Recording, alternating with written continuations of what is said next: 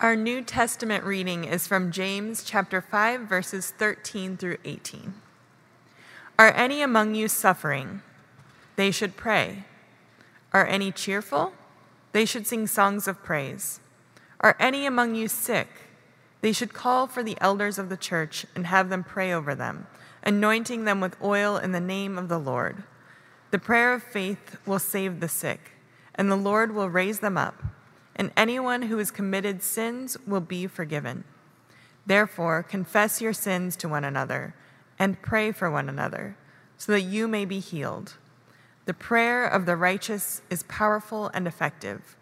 Elijah was a human being like us, and he prayed fervently that it might not rain. And for 3 years and 6 months it did not rain on the earth. Then he prayed again, and the heaven gave rain, and the earth yielded its harvest. This is the word of the Lord. Thanks be to God. Hear the gospel of our Lord Jesus Christ according to Luke. Glory to you, O Lord.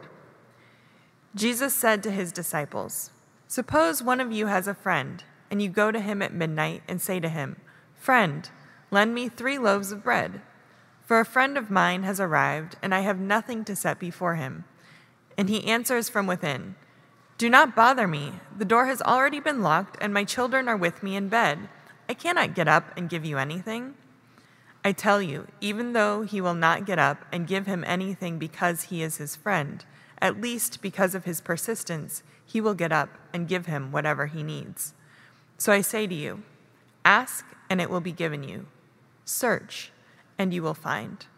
Knock and the door will be opened for you. For everyone who asks receives, and everyone who searches finds. For everyone who knocks, the door will be opened.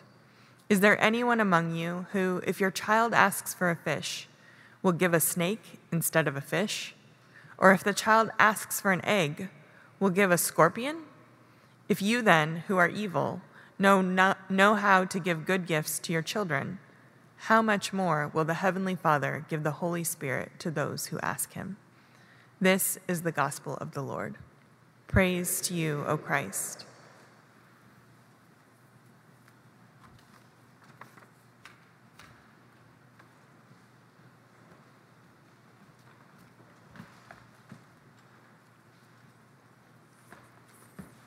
Good morning, everyone. It is so good to be here with all of you in the space, worshiping our Lord and hearing the scriptures read to us today. What a precious gift they are. For those of you who I have not yet had the pleasure of meeting, my name is Eric.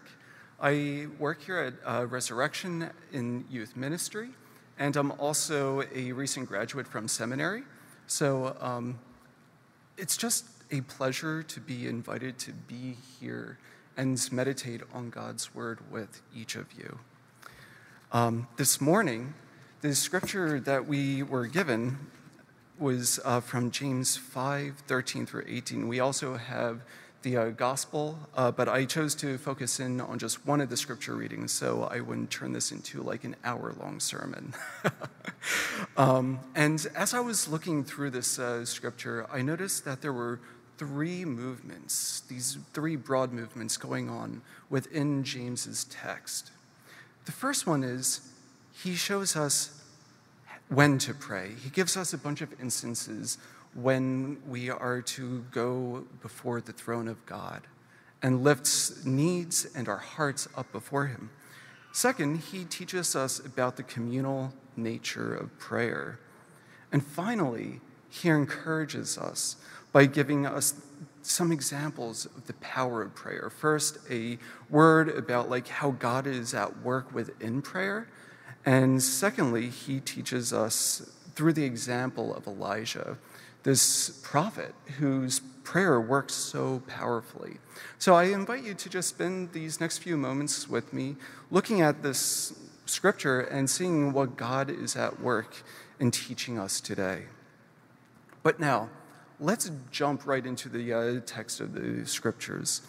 And I'm not going to just only look at James. I'm going to try to draw pieces from other parts of Scripture as well to see how the whole of Scripture works together to teach us about the nature of prayer. So I invite you, if you have a Bible with you, break that open. If you don't have a Bible with you, pull out your phone, look at a Bible app, or look on the internet, because I'll be noting the references if you're curious and want to look at it with me. So this passage, which we have just heard read for us, it touches on a theme, which we have already acknowledged, and that theme is prayer. It is a theme which I believe is essential to our life as Christians. And it is a prayer or a theme that I believe is also precious before God. God loves it when we come before him. He longs for us to pray. So let's consider this for a moment. Look at the Bible as a whole with me. And just pause with the text of Scripture and think, what is one of the longest books in the Bible? Just think about it for a second. If you are thinking it is the Psalms, you're correct. It's actually the third largest book in your Bible. And I think there's a reason for that. And I think what God is saying is, right there in the center of your Bible lies a precious compilation of prayers, which I have given to you to inspire you how to pray. The Holy Spirit is showing us what prayer can look like. And think about that. We have a book of Scripture entirely dedicated to prayer, and in that text, God challenges us with a multitude of ways of praying. It's not just one type of prayer we find in the Psalms. Many of them praise God, but we also find words of supplication, frustration, fear, and even anger. And just a footnote here. Yeah, anger. In Scripture, God says it is okay to be angry. What God wants us to do with that anger is learn how to channel it, where to take it. And so what God invites us to do is learn how to pray in the midst of that anger and hand it over to him. And if you don't believe me, just read Psalm 58. It's what is called one of the imprecatory psalms, where God, in the Holy Spirit, shows us how we can be angry before him, how we can just be like, God, I am really, really annoyed. Actually, more than annoyed. I won't use the word that, just popped into my head, but it's really angry. So what is God doing there in teaching us to pray like that too? One theologian, Walter Brueggemann, says that it is an act of profound faith to entrust one's most precious hatreds to God, knowing that they will be taken seriously by him. That's pretty powerful. And I think that's a really beautiful teaching. It's freeing. We don't have to be afraid of the anger that's in our hearts. We can turn it to God and know that God will do something precious with it. The thing is turning it to him. That's what the invitation is to do. And so God teaches us how to pray. Whatever the circumstances are, our first invitation as a people of faith is to bear the whole of our lives before God in prayer. And that is not my own pious meditation. That comes right from the Scriptures. For instance, see 1 Thessalonians 5:17. What does the Holy Spirit say through Paul's writing? He says, pray at all times. Some translators will render this, pray without ceasing. And in another place in Scripture, we find the church being exhorted to pray in the Spirit on every occasion. That's from Ephesians 6:18. So just from a few brief examples from Scripture, we see that prayer is precious to God. God wants us to pray, and he just invites us into that, to come before him, bearing our hearts, bearing our passions, bearing whatever it is that's there.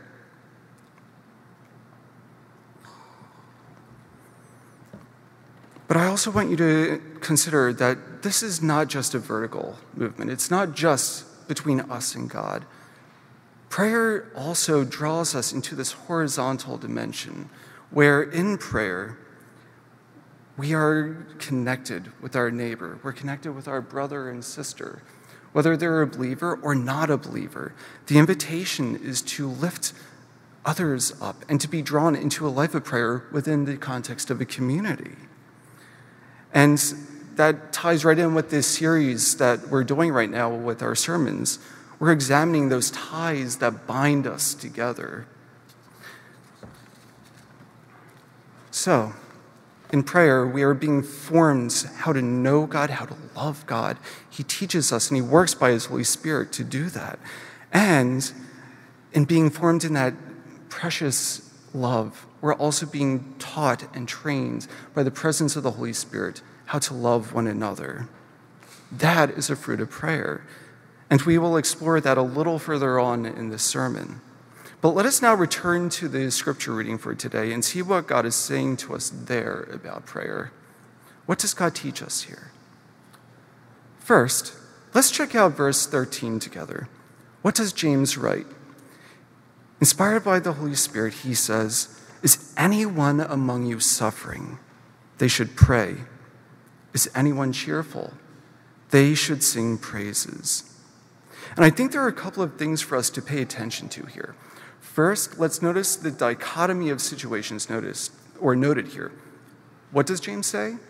He says whether we are suffering or whether we are cheerful, we are to pray. The first situation he puts before us is the situation of suffering. Is anyone among you suffering? Now, when James wrote this, the word he uses for suffering is a broad one. It does not only mean physical suffering. The word here encompasses the whole range of the human experience of suffering. It entails physical, social, emotional, mental, spiritual suffering or distress. And that makes sense in the context into which James is writing. At the very beginning of the letter, James writes, or says he is writing this letter to the 12 tribes in the dispersion. That is, he is writing to the members of the church dispersed throughout the known world at this time. And he is writing to these churches that are experiencing a mix of persecutions, as well as social and economic oppression, and also tensions within the community itself as well. That there is this infighting happening or this ignoring of the needs of others within the community. And so James is trying to address a wide range of issues here. And the first thing he says we need to do in the midst of that, and the first thing he tells those churches they need to do, is to pray. Now, he's not just telling us that we should just pray in situations of suffering and distress. We see that elsewhere in his letter. He talks about faith being put into action. But what he is saying is that prayer needs to be our first response. Because in prayer, we are coming before our God and asking God for the wisdom to enter into that situation, to enter into that suffering, with God's grace and guidance. So when he addresses the problem of Christians honoring those who are wealthy within their churches, but dishonoring the poor who are also present in those same churches, James points out that this is not the way of God. This is not how Jesus has taught us to live.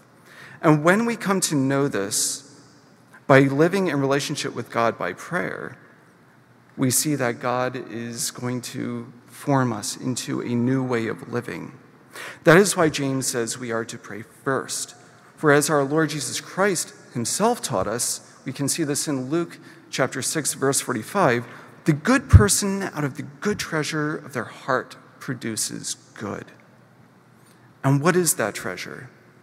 It is God's grace at work within our hearts, bringing us into relationship with him and making it possible for us to live as citizens of the kingdom of heaven, where we are made into a people whose lives are animated by our loving relationship with our God and with one another. That is why prayer is so important in any type of suffering. It is not an escape. It is a cry out to God to help us and sustain us in the midst of our various sufferings. And it is also our reaching out to God, asking Him to guide us to respond to those situations in a Christ-like and godly manner. So as we consider prayer in the midst of a variety of sufferings and distresses, I would encourage you to take a moment with me and think, what are those situations in your life where you may have a suffering, distress, or hardship? And how do you engage that? Do you pray in the midst of it? I hope so. When prayer or when hardship hits, pray. When hardship strikes another person, I encourage you to pray for them as well. Prayer is a beautiful expression of the bonds that unite us with each other and that we are responsible for each other, to love and care for one another. We pray because we know that God is good and He hears us. And I can tell you from my own personal experience that our God is good and faithful. He's a loving Father who has His eye upon us at all times and desires us to come to Him. He desires to strengthen you and me in the midst of every hardship that comes our way. And why? Because He is not stingy. Our God has an abundance of love and care for us, and He will hear our prayer. He loves us dearly, and He longs to pour His abundance upon us. And if you need proof of that, I just invite you to turn to the Gospels and read there what God did when He sent His Son into this world on our behalf. God took flesh because of His love for us, and He went to the cross because of His love for us. That is how dearly God loves us. But let us continue on and see what else James has to say. What is the next thing he writes for us? Well, he points out that it is not only in suffering that we are to pray, but also in joys that we are to pray. So in verse 13, he continues on and writes, "Is anyone cheerful? They should sing praises." And what a powerful teaching this is. Why do I say it's powerful?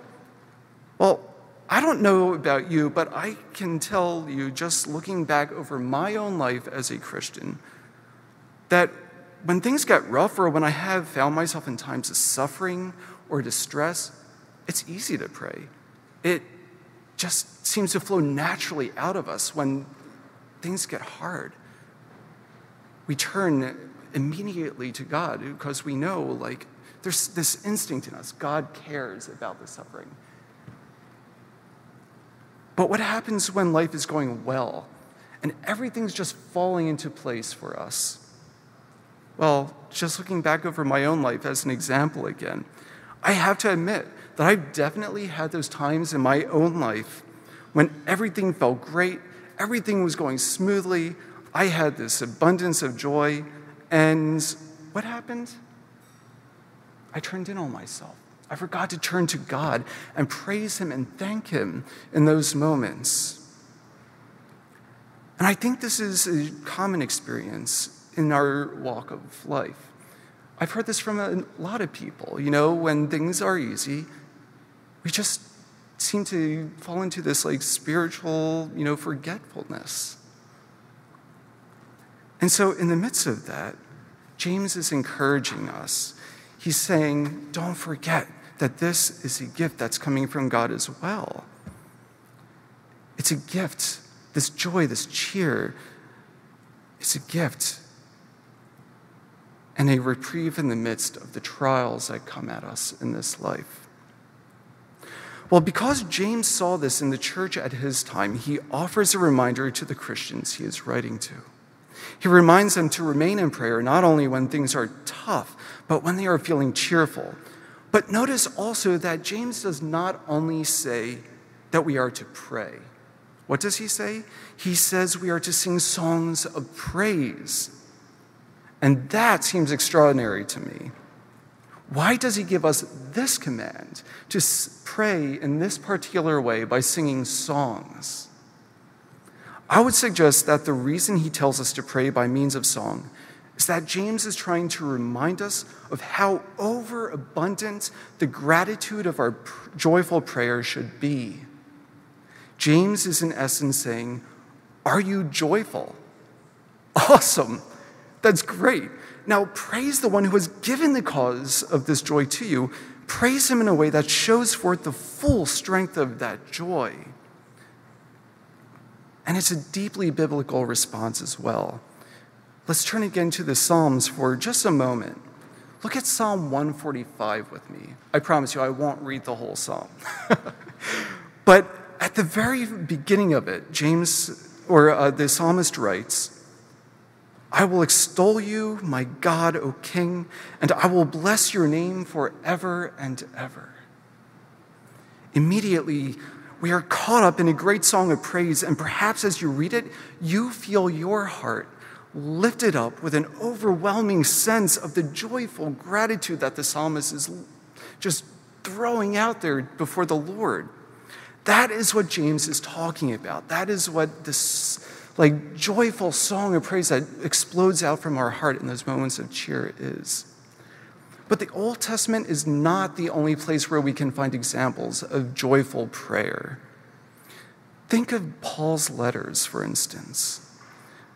Throughout them, he constantly breaks out into these hymns and prayers of thanksgiving. And there are too many of them. I can't quote all of them. But just for one example, in Philippians chapter 1, verse 3, Paul writes, I thank my God every time I remember you. In all my prayers for all of you, I always pray with joy because of your partnership in the gospel. Notice how for James and Paul, the immediate reaction to cheer and good is to praise God, to turn our hearts immediately to the one from whom every good thing comes. So I hope that you find inspiration from the scriptures today to remember to pray at all times, both when you find yourself in difficulties and in trials, as well as when you find your life going smoothly and your heart just overwhelmed with cheer. And I would also point out that a beautiful experience of turning to prayer and praise in times of joy is that you will find your joy increased all the more. We find that when we have sustained a practice of joyful praise and thanksgiving, we have a reserve that we can draw upon when the going gets tough. And this reminds me of this little section in the book of Nehemiah when God's people are renewing the covenant and they start getting down on themselves. They were like, God, we have failed you. We did not faithfully follow you. But in that moment, Nehemiah and the priests say to the people, remember the joy that you have in the Lord. The exact quote is, the joy of the Lord is your strength. So in those moments when things get tough and we are downcast, we can turn to that strength we've gotten from prayer in the past. And the Holy Spirit can shed his light once again into even the darkest recesses of our hearts. And this is not just for us. It is also meant to be shared with our brothers and sisters. A favorite Christian of mine is this woman who survived Nazi Germany.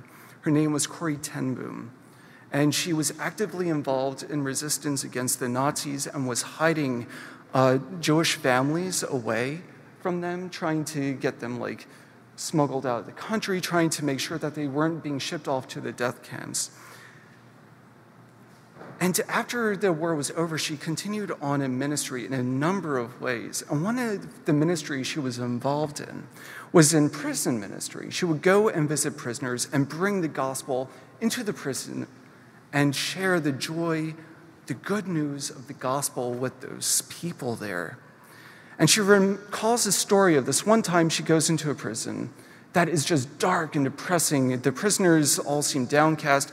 And this one time she's in a prison and they lined all the prisoners outside to hear her speak, and it's raining and everyone's just miserable. And in the midst of that, she looked back over her own life of prayer and the hope and the joy she found in that prayer, and she brought it to those prisoners. And she says in one of her books, where she recounts the story, I felt in my heart a great joy that imparted itself to the men who were sitting there in the pouring rain. Then I saw that the joy of the Holy Spirit can be experienced in all circumstances. And that example leads me to the next point that James makes in his letter. After essentially telling us in verse 13 that we need to pray in both the good and the bad times of our lives, he switches modes suddenly. Now, at first, it looks like he's just listing off another example of a situation where prayer is needed and how to respond to that. He says, is anyone among you sick? Then they must call for the elders of the church, and they are to pray over him. However, I would suggest that in spite of this looking like James is just continuing on with the same mode of teaching, giving an if-then example, he's still also doing something else here. And that is that if you look at verses 14 through 16 with me, take a moment, look at those verses, see what you may notice there. If you're thinking, oh, isn't it interesting that the prayer is not just coming from the individual anymore? You are right. James is now drawing our attention to the communal nature of our prayer. He's pointing out how to pray is a necessary part of our life together, that we are tied together in relationship with and by our Lord Jesus Christ. We are being fashioned by the Holy Spirit into a new community. And part of the way this new community lives out our life together is to pray for one another. Notice how this plays out in verses 14 through 16. The sick one is to call on the elders who are to come and pray for the sick person. James reminds us here that we are not alone. When he points to the elders, he is reminding us that God has called people into ministry to walk alongside with us, that we have these people who minister among us, our pastors, our elders, our deacons, who are there with us in the midst of our suffering, and we can call upon them. But he doesn't only talk about ministers. Look at verse 16 with me. What does James write there? He says that we are to confess our sins to one another and to pray for one another so that we may be healed. And now, notice that we are no longer talking about ordained ministers. Here, James is talking about what every Christian can and should do. He says, confess your sins to one another. Now, that can be a hard word to hear, isn't it? To think about confessing those deep, dark secrets in our heart to a fellow human being and to be vulnerable like that, that's hard. But the Holy Spirit gives us this word, and I think he gives it to us for a reason. I don't think it's meant to be putting us in an embarrassing situation. No, rather it is so that we can support one another. And anyway, let's just be honest. All of us have sinned and do sin. So when James commends this practice to us, there's the assumption that the one hearing their brother or sister, bearing their soul before them, does so not in superiority, but in humility and in recognition that this is what each of us experiences. And notice to what follows after confessing your sins to one another. James writes to pray for one another. So in this community that God is forming us into, we hear each other out, listening to what is burdening each other, and then we pray for each other. We pray so that our brother or sister may be strengthened and renewed. We pray for one another out of love. As Jesus says in the Gospel of John, chapter 13, verse 35, By this will all people know that you are my disciples, if you have love for one another. And one of the deepest, most beautiful, and most profound ways we can express love for one another is to pray for each other. We can see this in our Lord's own life. What was one of the last things that Jesus did before he went to the cross and offered his life so that you and I may be saved? What was it that he did right before that? He prayed. He prayed for his disciples and for all those who would be his own. He prayed for our sanctification. He prayed that we be one. He prayed that we be with him and that we may see his glory. You can find all of that in the 17th chapter of John's Gospel.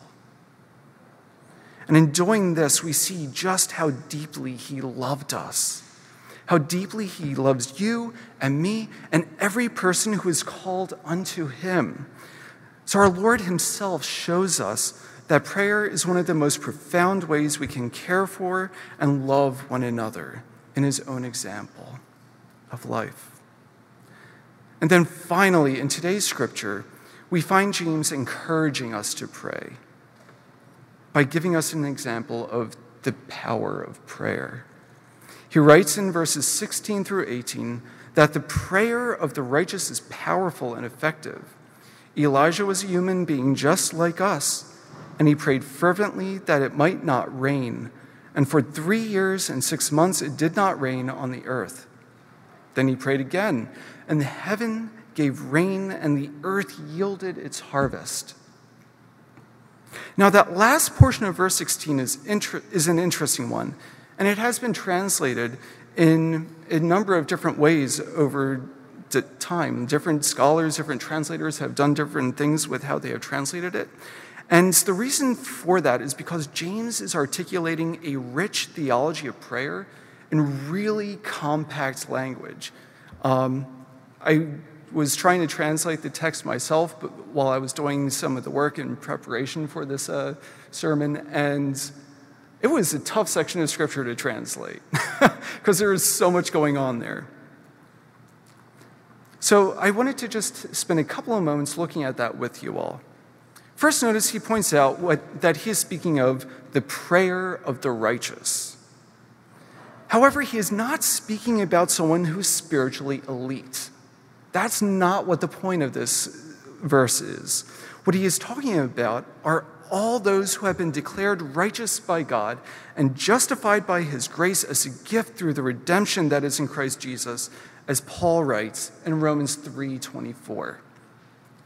And that includes everyone who has been saved by God's gracious action. That is who James is talking to in this moment. Next, James says that the Christian's prayer is powerful and effective. What does that mean? I would suggest that what James is reminding us of is the fact that our prayer has God who is at work in it. It's not us who's making the prayer powerful. It is God who is making the prayer powerful. Another way that this section of the text could be translated is, prayer is very powerful when it is energized. And what James means by that is when it is energized by the Spirit of God. So in effect, James is saying that every Christian should have confidence that their prayers are powerful and effective precisely because our God is faithful and good and hears us and is already active as we are praying. In short, James is encouraging us to pray. He is reminding us that God is faithful from beginning to end. Just like Paul points out at Romans 8:26. This is not an exact quotation, I'm paraphrasing. He points out that the Holy Spirit is at work in us, guiding us in our prayer and empowering our prayer. And then finally, in verses 17 through 18, James gives us yet another word of encouragement. If what went before wasn't enough, he now shares the story of Elijah, who is in prayer and does this amazing thing of affecting the weather. Kind of crazy stuff. It sounds like, really? But James is like, yeah, this is how powerfully God is at work in prayer. And you can find that story in the first book of Kings, chapters 17 through 18. James reminds us that Elijah was a human being just like us, lest we think this is, some superhuman ability. It's not. This is about what God is doing in prayer. So what James is trying to tell us is to trust God and pray. At the beginning of your bulletin, you will find a quote from Rowan Williams. It says this: "Very near the heart of Christian prayer is getting over the idea that God is somewhere a very long way off, so that we have to shout really loudly to be heard. On the contrary, God has decided to be an intimate friend, and he has decided to make us part of his family. And we always pray on that basis." My friends, this is how rich God's love is for us. He draws so near to us that he is at work even in our prayers. And when we pray, we are in conversation with our God, who is not distant to us, but in fact rejoices to be in relationship with you and me. And he speaks with us, and he does answer prayer. He also draws us together as a community when we pray. In fact, prayer is an essential part of our life as God's people. For when we pray, we learn from God how much he loves us, and we learn his love for our brother and our sister when we pray as well. And that, in turn, should turn us in love to our brother and sister. And one important way in which we do this is by praying. So what does everything I have said so far mean for us? How can we put this into action? Well, I would suggest that it means that after reading and reflecting on this scripture today, that we begin by remembering just how precious prayer is to God. Remember that. Hold on to that. It's a gift. God wants us to remember how much he loves it when we're in communion with him in prayer. And so I hope that we grow more and more each day to love prayer and to seek it. Hopefully this encourages us to pray at home, to pray with our families, to pray with our friends, to pray alone, and to pray as a church community. And we can take advantage of all the many means of prayer that our own church gives us. And if you are new to the Christian faith, or you are here seeking God, but don't know quite what that looks like, I hope that you feel welcomed to join in this community as we are learning together what it means to pray. Because all of us in this room are learning. None of us is a spiritual elite person. We're all in this together. We're journeying together. And so I invite you, come learn with us. And we can learn from each other as well. And already here today, I just want to point out that what's happening right in this moment, as we're in this room, singing hymns of praise and hearing God's word, and soon we'll be approaching the table, this whole worship service is prayer. It's a gift that we can just rejoice in having. That's something that the church gives us as a means of learning how to pray, and that God gives us as well, because he calls us to do this in his scriptures. And then our church offers other opportunities to pray as well. There are the prayer meetings here in this church on Tuesday, and in West Philly on Wednesday. And there's also the morning and evening prayers, which our church sends out by email. You just need to go and sign up for that on the website, where you can join in with prayer with fellow Christians. And you can do that alone and know that you're praying the same prayers that fellow Christians are praying around the world. And you can also do that with a group of people gathered together and say those evening or morning prayers together. It's a beautiful practice that goes back to the earliest days of Christianity, and actually goes back to the Jewish people who would gather for morning and evening prayers as well. And finally, we have our small groups where you can get together with fellow Christians, study God's word, and pray together as well. So yes, we have so many ways to participate in this precious gift of prayer as a community drawn together by the work of the Holy Spirit. I hope that each of us finds some way to connect with the gift of prayer that God calls us into by his holy word today. For that is part of God's mission for us as his people, to be a people who prays.